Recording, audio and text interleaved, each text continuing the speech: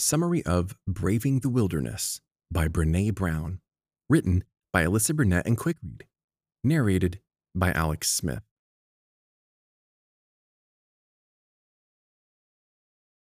Introduction. If you want to feel alone, you only have to look at social media. Although technology was intended to bring us together, it often pushes us further apart. Maybe you feel alienated from your family and friends, all of whom are divided by polarizing political opinions. Maybe you've noticed that social media feels shallow, with everyone desperately clamoring for validation and attention. Or perhaps you found yourself posting happy pictures on Instagram when you know that, deep down, you don't have one real friend you could call. All of us have struggled with these feelings at one time or another, and because loneliness is so powerful and so stigmatized by our society, we often find ourselves making unwise choices in an attempt to appear that we're a part of a group. However, the author argues that we can never use other people to truly fill the hole inside. Instead, if we want to feel complete, we must brave the wilderness of our own hearts and souls and learn how to be whole on our own. Over the course of this summary, we'll explore the author's Wilderness Survival Guide.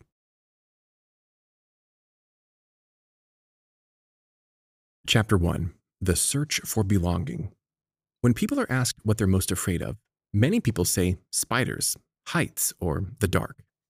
But many others say they're most afraid of being alone. And whether we admit it or not, at the core, this is a universally human fear. For many of us, this stems from an early formative experience with loneliness, one that made us dread the prospect of ever feeling that way again. Maybe it started in elementary school, when you were the only kid who didn't get invited to a birthday party. Maybe you were crushed by the awkward humiliation of standing beside a table with your lunch tray, asking, "Can I sit here?" only to be turned away. Maybe you experienced some form of racism or sexism that left an indelible print on your young heart.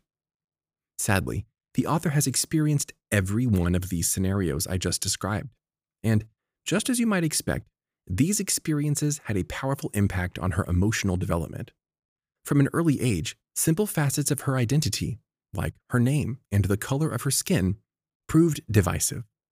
When she was only 4 years old, she felt keenly out of place in both white and black circles, and this lack of belonging generated a core shame that haunted her for years. It got even worse when she didn't make the cheerleading team in high school, when she starved herself and attempted to modify her body, her name, her identity, in a desperate effort to fit in. As you might expect, these are heavy feelings to carry at such a young age, and so she began abusing alcohol in high school and as a young adult. Fortunately, however, a silver lining came when she accepted that she needed help and attempted to get on a path to recovery. But although this is typically a hopeful and definitive moment in a person's life, the author's path to recovery wasn't quite so optimistic, because, once again, she didn't fit in. The sponsors at Alcoholics Anonymous noticed that her alcoholism and her obsession with unhealthy codependent relationships were inextricably linked. So, she was rejected from Alcoholics Anonymous. Yeah, that's right, and pushed into the direction of another support group, Codependents Anonymous. But once again, a support group that should have offered help and hope proved to be a place of pain and rejection. Because although people aren't commonly rejected from support groups, the author found herself being excluded from not one, but two. Yet again, even at her lowest, she wasn't the right fit for a group. She wasn't the right fit for a group anywhere.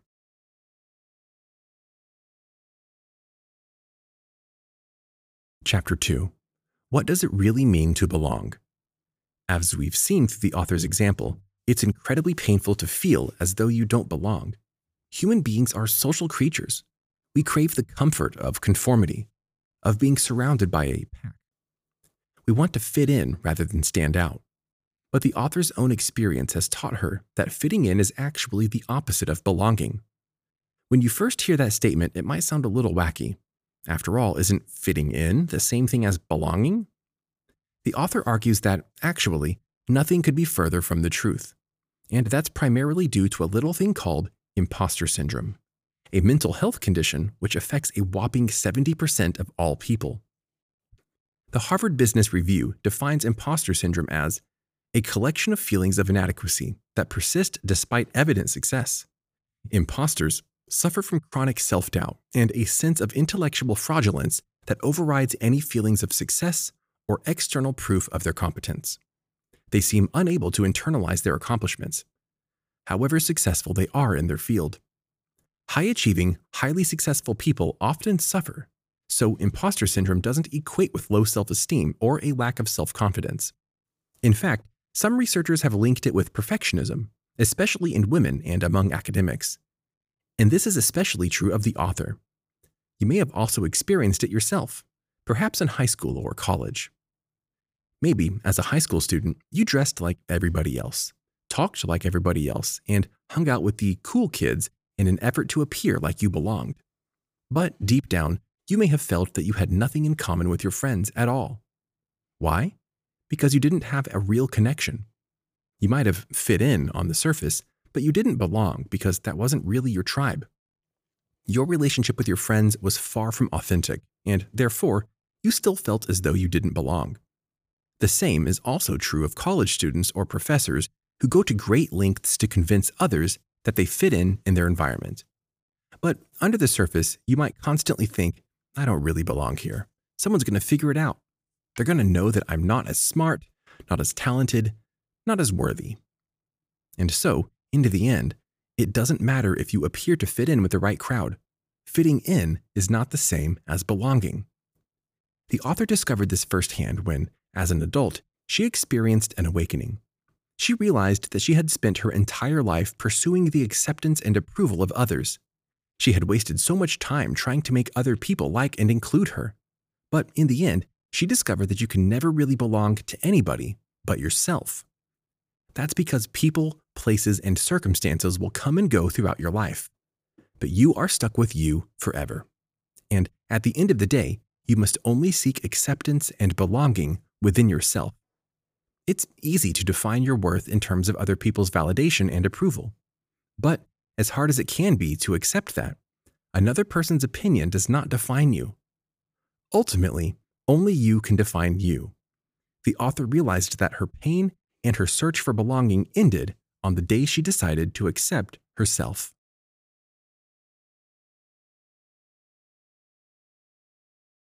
Chapter 3. The Metaphorical Wilderness. As we progress throughout this book, you may be wondering why the author chose to entitle her work Braving the Wilderness. What does the wilderness have to do with belonging? Especially when there is no hiking or travel anywhere within this story. But the title stems from the fact that Brown finds inspiration in the concepts of metaphorical wilderness. When you think about it, the concept of the wilderness is both exciting and terrifying because it is vast and empty. In the wilderness, you are left with nothing but yourself and a wide open terrain. And if you're afraid of being alone or afraid to become alone, the concept of being on your own in a vast wilderness might be the scariest thing in the world. But the author posits that that's exactly why we must brave the wilderness. Because if we want to truly accept ourselves and find peace, we have to be willing to face that emptiness. We must stand vulnerable, alone, and accepting of ourselves. We must learn to be okay with being on our own. That's why the author invites every reader to consider their own personal wilderness. It may look different for everyone, but one thing is for certain. We all have our own wilderness to face. So what's yours? Maybe you need to go and get comfortable with going out and doing activities on your own. Have you been waiting to find your tribe before you go to the movies, go for cocktails, or try a nice restaurant? In this case, your wilderness might be doing those things alone.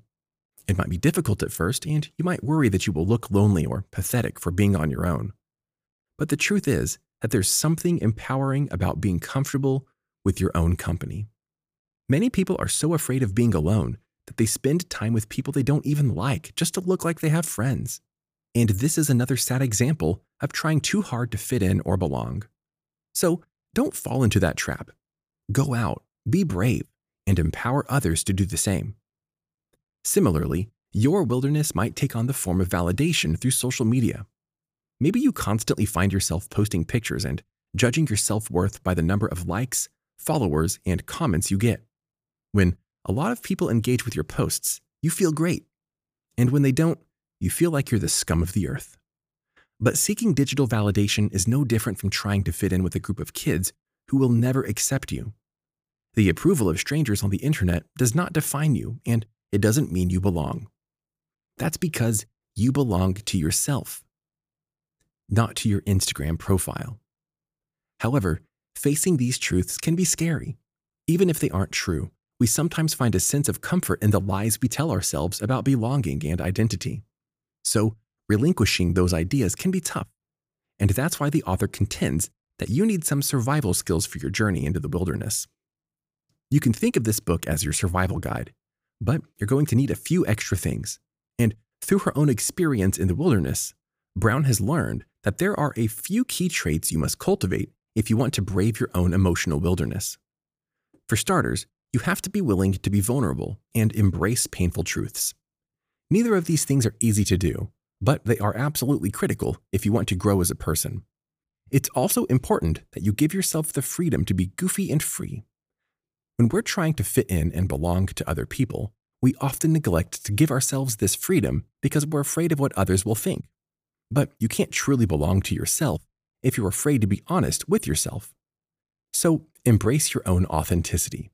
Do what makes you feel like you, even if it isn't cool. And lastly, it's important to develop your sense of trust. This can be a tough one if you've spent your life trying to fit in, because at the core, fitting in is about conformity and hiding who you are. Imposter syndrome can also make it difficult to trust because you fear that others will out you as being fake or realize that you don't belong. This, in turn, makes it difficult to open up and form trusting connections with others. But you can't belong to yourself unless you can be honest with yourself and with others. So cultivate these 7 trustworthy traits in yourself and look for people who embody these qualities themselves.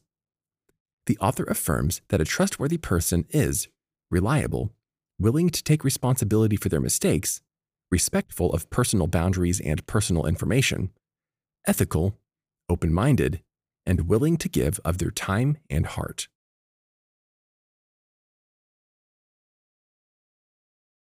Final summary. Feeling like you don't belong is painful. Rejection can often haunt us for our entire lives, and if we're not careful, we can internalize our experiences with rejection until we come to view them as a part of our identities. This, in turn, can make us desperate to belong, so desperate that we become inauthentic and disconnected from ourselves. And that's exactly why Brené Brown believes that we must surrender that search for belonging. Rather than attempting to fit in with others, we must brave the wilderness and face our own hearts so that we can truly belong to ourselves. Because, as the author has seen through her own painful firsthand experience, fitting in is not the same as belonging, and you can only ever truly belong to yourself. So, shake off that need for someone else's approval and cultivate your relationship with yourself.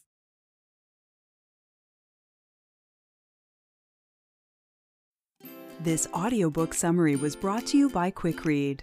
We hope you enjoyed this audiobook summary. If you want more audiobook summaries like this, download our app in the App Store or Google Play and get access to thousands of other free book and audiobook summaries. Listen to them while working out or commuting to work and get the key insights of books in minutes instead of hours. Go to quickread.com/app and download our app for free today.